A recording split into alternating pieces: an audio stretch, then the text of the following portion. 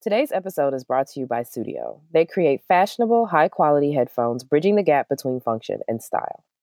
Yes, and today I'm using my pink Vasas from Sudio. They go perfectly with my Brown Girls Do Ballet phone case and my laptop case because you know how I feel about matching my brand. Right.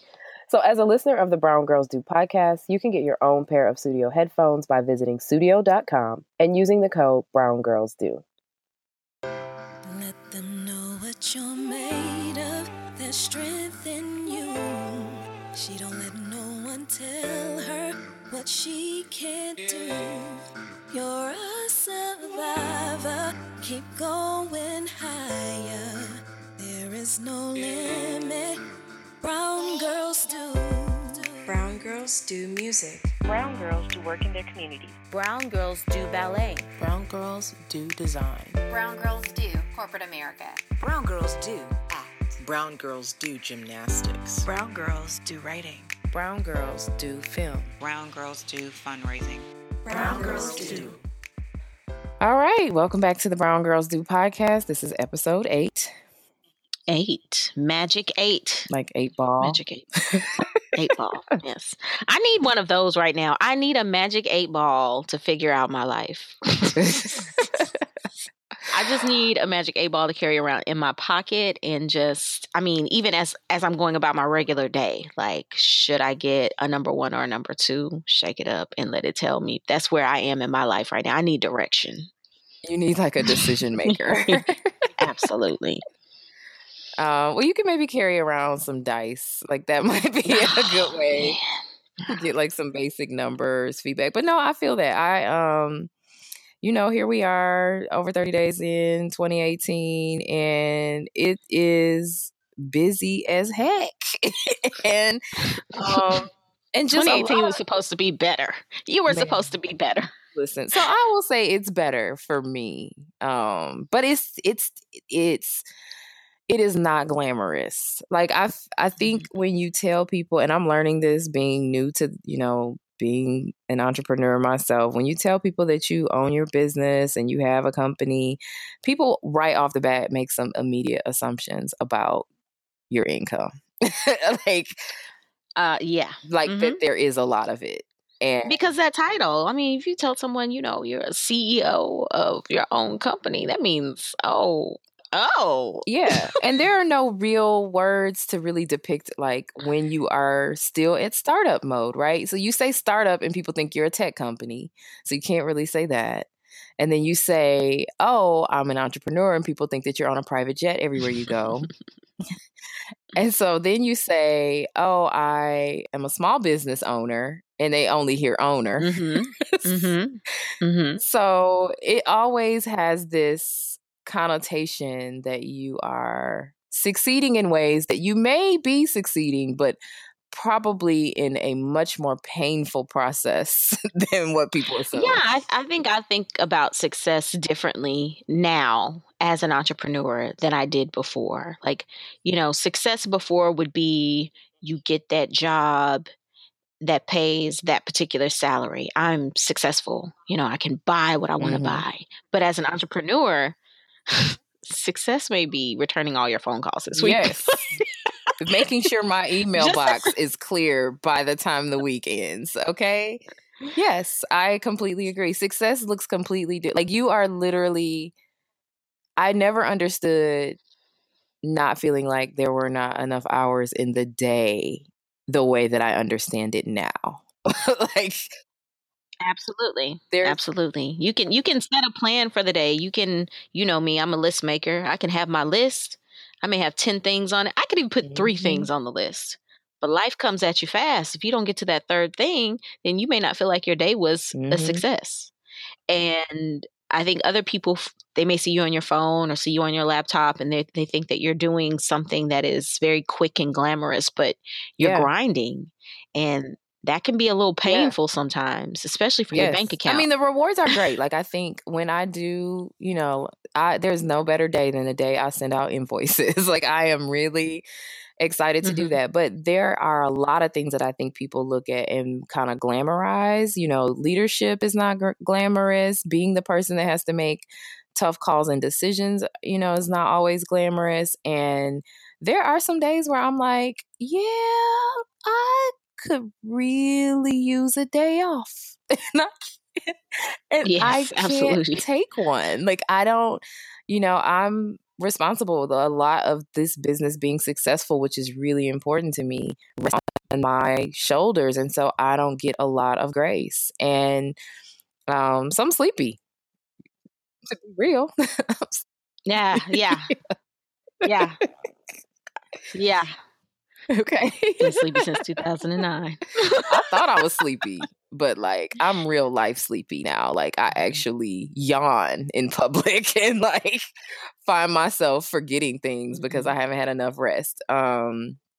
So our guest today is a CEO of, well, I'll let her talk about what she actually does, but she too has felt the grind burn, because it is a grind trying to figure out, especially now you've got the world of social media and people paint this picture like social media makes life so much easier, when really social media is a major learning curve and it's always changing. And so you're kind of always in this position to try to figure out, how do I position myself and use these tools effectively? But anyway, I digress. We are talking to someone today that, we aren't talking because someone was under the weather. And I'm an entrepreneur, so it's not like, So I am talking today with our guest, and we'll just let her go ahead and introduce herself. My name is Imriel Morgan, and I run the Shout Out Network. So I am the CEO and co-founder of the UK's Diverse Podcast Network. Wow. So you started an entire podcast network. And trust me, I know how painful that is, because we're actually with a pretty new podcast network ourselves, and we are watching them kind of have the blues going through the process. So how did you get into that? So that is such an interesting story. The founder of the network, we're actually engaged now, but he and I met on Tinder, and I didn't know what a podcast was. This was back in 2014, I want to say. And he was building this podcast network. I didn't know what that was. I didn't really understand it. He knew what he wanted to call it. And maybe about 3 months into seeing each other, he was buying equipment and filling up his house with all of the stuff and pitching like hosts and things. And I worked in marketing. I still work in marketing. And he needed some help kind of branding and creating this thing. He didn't know what to do. So I started helping with the marketing and just trying to establish the overall brand. And in that time, that's kind of when I became more aware of what podcasts were. I started listening to Serial. I started listening to The Read.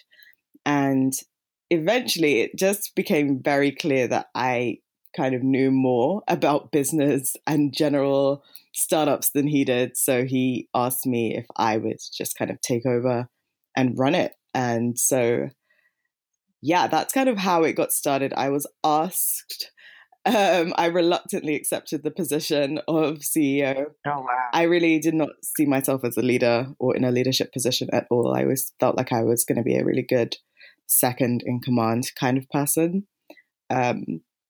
And yeah, it was a tough thing to take on, because I don't think this was, now we're in like 2015 when I took that role or that title. And I think I didn't fully understand or realize like quite what that meant and how involved it was until maybe 2017. So it was a very long growth in my position of just getting things so wrong and getting some things really right. And yeah, it's been a really tough journey, but it's fun. Wow. So lots of follow-up questions for that. Like, first, I don't think I knew that the UK had Tinder. Like, Tinder is like really global. Like, I don't think I realized that. So that's awesome. Yes.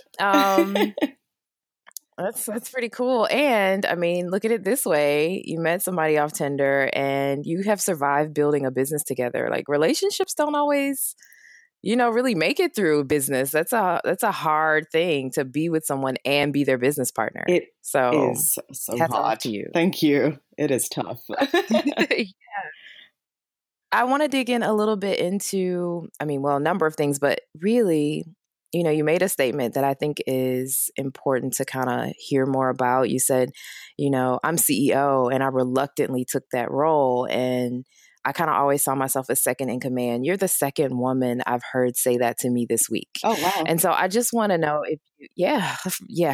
I mean, I work in the diversity space. So, I mean, you know, I pull things out of people, but, you know, it just was really, it stuck with me when she said it. And then you've literally said it again. So can you get into that? Like, say more about, you know, what was the reluctance? Like, why didn't you feel like it was, you know, your calling to be the leader? And what's changed about that? Like, do you still, you know, kind of question that space? Are you confident in it? Give me a little bit of insight into that. That is such a good question. And I've never probed into that too much. So the few times that I've been put in a position of authority, I have found myself to be quite domineering, and I would consider it to be aggressive, and almost kind of like a bit of a dictator without like being dramatic. I found I just didn't like how or who I became when I've had to take on or been thrust into leadership positions. Having said that, I was 25, 26 at the time. And all those other positions, I would have been like 21 and 22. So I really had no sense of who I was in that way, or in a position of leadership, like a true position of leadership. It was very much like, if you're a team leader for today, I kind of barked orders and wasn't very good at listening. So knowing that those times that I've been a leader, I just found it so stressful that I think I like and respected people that were very calm, very reassuring. Those are the kinds of qualities I'd admired in my bosses that I've had. And I wasn't that. And I didn't see myself being that in a position of leadership. So that's why I always said, I'm a really good second. I'm the person that you would come to have a harder conversation, or to kind of, if you gave me an order or you gave me an instruction, I'm very good at being able to kind of carry it out in the way that you want, even if it's a really tough one. So I felt like that was my strength, and leadership was more about compassion and understanding people and being willing to communicate. And I think for me, I never really had an interest or desire to figure any of that out. I was just really good at like, just tell me what you need me to do so I can just do that. So that was a lot of where that apprehension came. What changed? I guess because it was, I don't want to say it was forced, but there wasn't really anyone else to do it. And honestly, if I had let FA carry on doing it, it probably wouldn't have been very fruitful, and we probably wouldn't have been in the position that we currently are. So I think he had, it was almost like there was really no choice, and it forced me to confront some of those things that I was resisting in myself, like being able to communicate better, to be more of a team player, to find compassion, to understand that when someone is working with you and you either can't pay them or pay them a lot of money, that they have other things in their life, and kind of just looking at every individual as an individual with a whole and full life outside of what we're doing. And like I said, it was a very long learning process. And then that was the more organizational side of things. On the practical side, I don't think I had an issue with wanting to run a business and the kind of general day-to-day admin, because that feels methodical and it makes sense. And there's almost like a logic that I can follow with it. But I definitely really struggled with the people side and the communication. On a one-to-one, I'm a much better wordsmith in writing. So I'm a good writer, not a great talker, funnily enough, which I think is hilarious because I'm a podcaster. Yeah. So how did you jump into... So, I mean, you took on this leadership role. You were running the business side of Shout Out Network, which I want to definitely at some point give you a chance to speak about Shout Out Network. I think it's really important that our listeners hear about that. But also, I mean, you were the business. And then at some point you decided to podcast. Was that kind of thrust upon you, or did you decide, I'm interested, I want a podcast, I want to talk about these things? Can you give us a little bit of perspective about that? I can. No, I did not want to podcast at all. I think I started listening, like I said, maybe around the beginning of 2015. And I think I was watching FA, seek out talent. So bear in mind, like, podcasting is really kind of thrust into the world, like in the last 2-3 years, at least here anyway, where people are kind of coming into it more and more. Back in 2014, 2015, there were like very few, maybe 1 or 2 Black British podcasters that I don't know if they were even consistent. I'm not even sure if there were really that many or any at all. So trying to explain what that is, we knew that we had a very clear mission, and that we wanted it to be for people from underrepresented backgrounds and disadvantaged backgrounds, and to kind of level the playing field in terms of representation. And trying to explain that and get people to understand what that means and why podcasting is the medium for it, it was really tough. Like, people did not understand it. They did not get it. We started a show, and that broke down really quickly, simply because the person just was like, why don't we just do YouTube instead? And it's like, it's a very different thing. That's why, no, we don't, this is audio, this is not video, that's different. And so in the end, I guess FA was getting very frustrated with not making much progress in the way of talent. And I kind of saw that frustration. I was like, well, I mean, I guess I could start one with a friend of mine, and we can just show and prove. This is what we're trying to create, and hopefully that will attract like-minded people to want to come and create with us. And that is exactly what happened. So we started Melanin Millennials maybe by November. We recorded November 2015, and then by, I want to say, May, we had we were getting a good few pitches. Maybe we had about 15 or 20 pitches for different shows. So we added, I think, 6 shows in 2015 alone. Wow. So we had a massive, rapid turnaround of creating content and just putting stuff out there and seeing what worked. So yeah, it wasn't that I wanted to be like the face, but the show did really well, really quickly. When we got to early 2016, we had a conversation with Acast, which is a hosting platform and a monetizing platform. And one of the people there, her name is Renee, she said, there are 5 Black British podcasts in the UK right now. And I think the 3 or 4 of them had started around the same time as us. So from the beginning of 2016, there was 5. I think by May, June time, there were maybe like 20, 25. By the end of like 2017, I think there's well over 100 now. Wow. Black British podcasters, and Melanin Millennials was really the first one that actually like broke into mainstream media, and they started paying attention to what we were doing. And so, yeah, it was definitely a show and prove, and then it kind of took off and became a lot bigger than I maybe anticipated. And so I became this voice in this space, and I was like, this is all of the things I do not want in this world, but here I am. Isn't it funny how life gives you all the things you think you really didn't want? Yes. Yeah, it's really strange. Yeah, I can definitely relate to that. So I don't know what you know about the US as far as the podcasting numbers, but it's very similar. There's not a lot of Black podcasters in the US, and there's also not a lot of women. Mm-hmm. So the majority of the voices that we hear in podcasting are male voices. And, where the interesting thing about that is that there are, some women that are diverse, but there just aren't a lot of women, period. And so there are also some obstacles there as far as finding support and interest from the people that you need to be invested in helping the podcasting world survive for people who are of diverse background or, that are not male, so it's definitely something that's being overcome here. Now there are, far too many podcasts for me to begin to count, and I don't know the data off the top of my head, but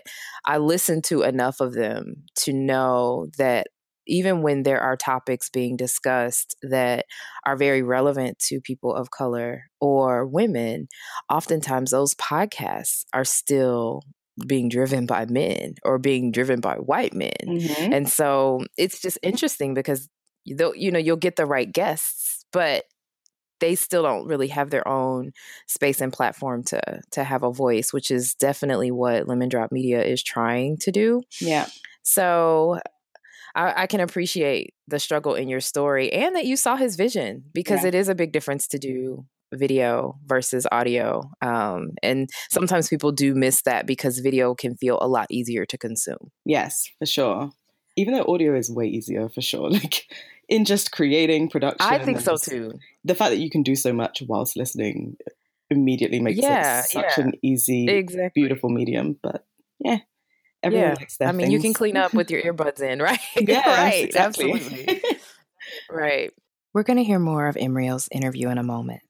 This is the Brown Girls Do podcast by Lemon Drop Media. Sudio wants to revolutionize the way people see headphones as not just a tech device, but also an accessory. So I love my Vossas because they're good for travel. On the go, they're easy to carry, stylish. The sound quality is also good enough for me to edit and record the Brown Girls Do podcast.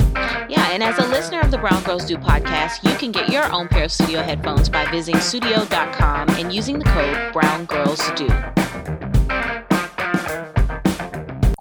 So let's kind of shift around a little bit. Can you tell me about Shout Out Network? So the Shout Out Network we had so many different taglines, but we are the UK's diverse podcast network. I recently found out that we're probably one of the UK's most prominent podcast networks, as there's not that many. That's good news. Yeah, that was cool to find out. I feel like people tell me things about myself that I have no knowledge of, and about the business. And I'm like, they were like, there are no real like proper networks out there. And I was like, there aren't. So we are the home of underrepresented voices, really.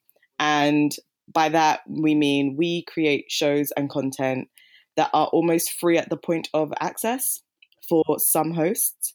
There's going to be a bit of a switch in the model for that. But generally speaking, we try to create shows by people with an interesting story to tell or an interesting perspective. And if double points, if you are speaking on a subject that you don't typically see yourself represented in. So it's not that all of the stories need to be race or gender motivated, but if you happen to be an Asian woman that really loves ballet, for example, then we will create that show simply because you're a minority within kind of this niche subject, and that's interesting to us. So we have produced about 6 shows. So we kind of are very much production focused. If you have a pitch or an idea, you can send that in and we'll vet it and we'll look at it, and also help you kind of create it. So FA spends a lot of time going through the emails and going through the pitches and making sure that people fully understand what it means to create a podcast, what the space looks like for us as people of color, because in terms of discovery, it's still pretty horrific across the board. Yeah. And only a select number of voices seem to get pushed out and lauded and celebrated. And so it's definitely an uphill battle. I think a lot of people here look at podcasting as this, oh, I'm going to just start a podcast. It's going to be super easy. I could just record on my phone. And I mean, you can, but will it be good? Will people listen to it? And I think we try to definitely manage expectations and have very realistic conversations about what can and cannot be done in the format as it currently is. So we try to be as supportive of the industry as we can, and allow as many voices coming through, especially if they're diverse voices. There's just not enough of us. We just kind of want to see that flourish and thrive. So any way we can support it, that's what we do. But typically for our hosts, people come, pitch, we like it, we create it, and we go in on that show. So we have our festival. We have an annual festival, which we Oh, wow. Yeah, we started that last year. I mean, that was just traumatic because events are traumatic. But it was definitely one of the greatest, it is to date my greatest achievement. 800 people. It was headlined by the Brilliant Idiots, and Charlemagne came down, did a book signing for his book, Black Privilege, and oh, wow. Friend Zone there. BuzzFeed's Another Round was also there headlining it as well. It was a really great day. Like, I'm so glad that we managed to pull that off and that we got the support of, these shows that some of us had been listening to for a good while. And we had always been looking, as the UK, we always look to the US for content, especially where it comes to representation, because you guys surprisingly do it a lot better than the UK. Like, we don't. Really? I am surprised to hear that. So much better. Oh my God. There is no representation here, especially if you're a Black woman. The UK is just shockingly bad at representing women of color in general. So yeah, we had been listening to a lot of US based shows and a lot of US content in terms of like journalism, and we internalize some of that. And so that's kind of why the network came about, is that we wanted to have a space that kind of uniquely told kind of the British perspective more so. And yeah, just a place that we can say, this is our content, this is what life is like here. So we weren't internalizing some of the kind of more harsh and negative aspects of what it's like to be an African American. Even though we do have some similar, there's a lot of correlation in the experience, but yeah, some of it I think is pretty horrendous. Like the brutality is definitely something that we were internalizing, really felt over here. But we also had to be able to have a space where we can also share some of those experiences. So that's really why we got started. And so we do a lot of things. Not all of them make us a lot of money, but we love doing it and we haven't stopped yet. So now we're creating more shows and hoping for the best. You're doing quite a bit. And now that I also know that you're engaged, I'm even more impressed. So I'd just love to hear you tell us about what you are working on outside of kind of keeping Shout Out Network profitable and afloat and attention grabbing and shining and putting on events, which, by the way, I used to do events for very, very large company, and I know how painful events can be. Yeah. So yes, hats off to you for that. But what's coming down the pipe? What else are you working on? So right now we are working on this year's festival. That is going to be... What's the name of the festival? It's called Shout Out Live, the festival. It might just become Shout Out Live Festival, because that becomes really weird sometimes. But Shout Out Live, the festival, we're focusing on women in podcasting this year. So we're looking at that being in May. And so we're just kind of speaking to a lot of female podcasters in the UK at the moment to find out how we can basically create this beautiful environment of speaking about getting more women into podcasting, more women of color in general, and just carving out that space and celebrating it, because I don't think that's really been done before ever. So that's going to be the next festival in May, hopefully. Wannabe, which is my podcast, is doing really well. So we're kind of just going to keep growing that. And that was another case of showing improving, where we wanted to make a very clear example of the kinds of content that we do. So Wannabe is very produced. It's a lot of editing, a lot of production goes into it. So we kind of wanted to level up on our show quality and how we produce things. And we've got 2 new shows starting. So one's called Wolves in the City, which is the kind of Black LGBTQ experiences. And we've got another show called Not Another Book Podcast, which is 3 women who love mostly African literature, but just talking about the literature world and the publishing industry at large, which is also surprisingly or unsurprisingly very white here in the UK. So they're kind of shining a light back and reflecting on the publishing world, and how literature is kind of coming about. And some of those topics are going to be really interesting. Like, how can we be critical of authors of color without affecting their book sales? How do we keep supporting this industry? But what do you say if you don't like, the content that's coming out of X publishing house? So it's going to be very critical, and I'm really looking forward to that kind of honest and gritty rawness, but from like a book perspective, which I think is much needed. So there's a few shows happening. It's a very busy time. I don't know how we're going to do a festival and all of that, but yeah, we're very excited about the new shows, and so we'll see how they pan out, and hopefully they'll all be very successful by May so we can put them on the festival lineup. Oh, awesome. So I'm just going to put a little note here that podcasting is very hard. Yes. We jumped into it kind of blind, and we weren't quite as bad as, hey, we can just record it on our phone, but maybe about 2 steps above that. Yeah. Like really, really still close to that. And so we didn't really get editing. We didn't really understand audio quality. We didn't really understand like how time intensive. I mean, like we had no real perspective. What we knew is that we love podcasts and that we knew some really interesting people and wanted to your earlier point, give them an opportunity to have their voices heard in a space that feels authentic and can relate to them.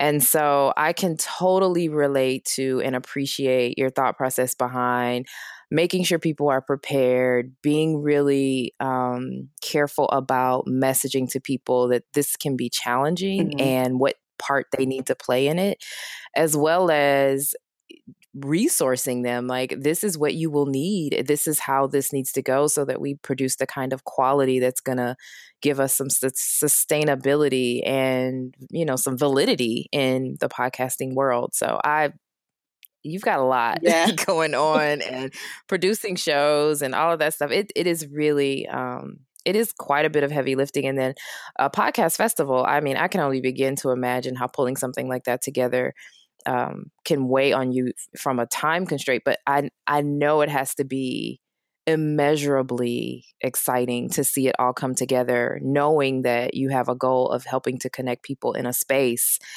that they otherwise don't have a way to get connected. Because even if you're listening to one another's podcasts, when do you end up in the same room together? When do you get to have thought leadership and dialogue and share ideas and, you know, figure out, okay, how is this person overcoming this particular struggle? And you know, you're always on the phone or on the audio and you never really get the chance to engage with those people. So I think that's awesome and amazing. And I'm going to try to attend your festival if that's possible. Thank you. You're more than welcome. Yeah.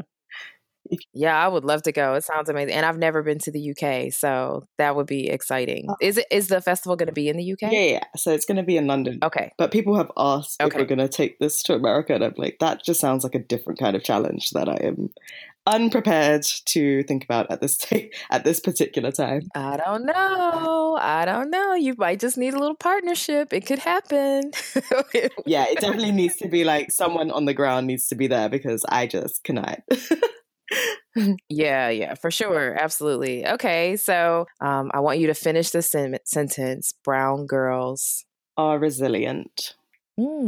Say more about that. So I guess I have demonstrated resilience often, and I now can recognize it now that that word is kind of more acutely in focus. I see that with a lot of Black women. There is so much resilience and our ability to overcome what feels like constant negativity, othering, and almost being treated as if we're invisible, and gaslighting. There's just so much that gets loaded onto us that you have to have a certain kind of strength to kind of still wake up every day.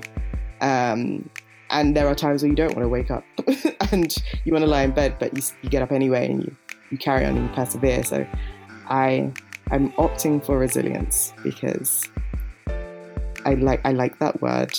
I think it embodies a lot of what we go through and how we combat the world. First, we would like to thank Imriel for episode 8 and teaching us some podcast lessons to help us with our podcast in the future.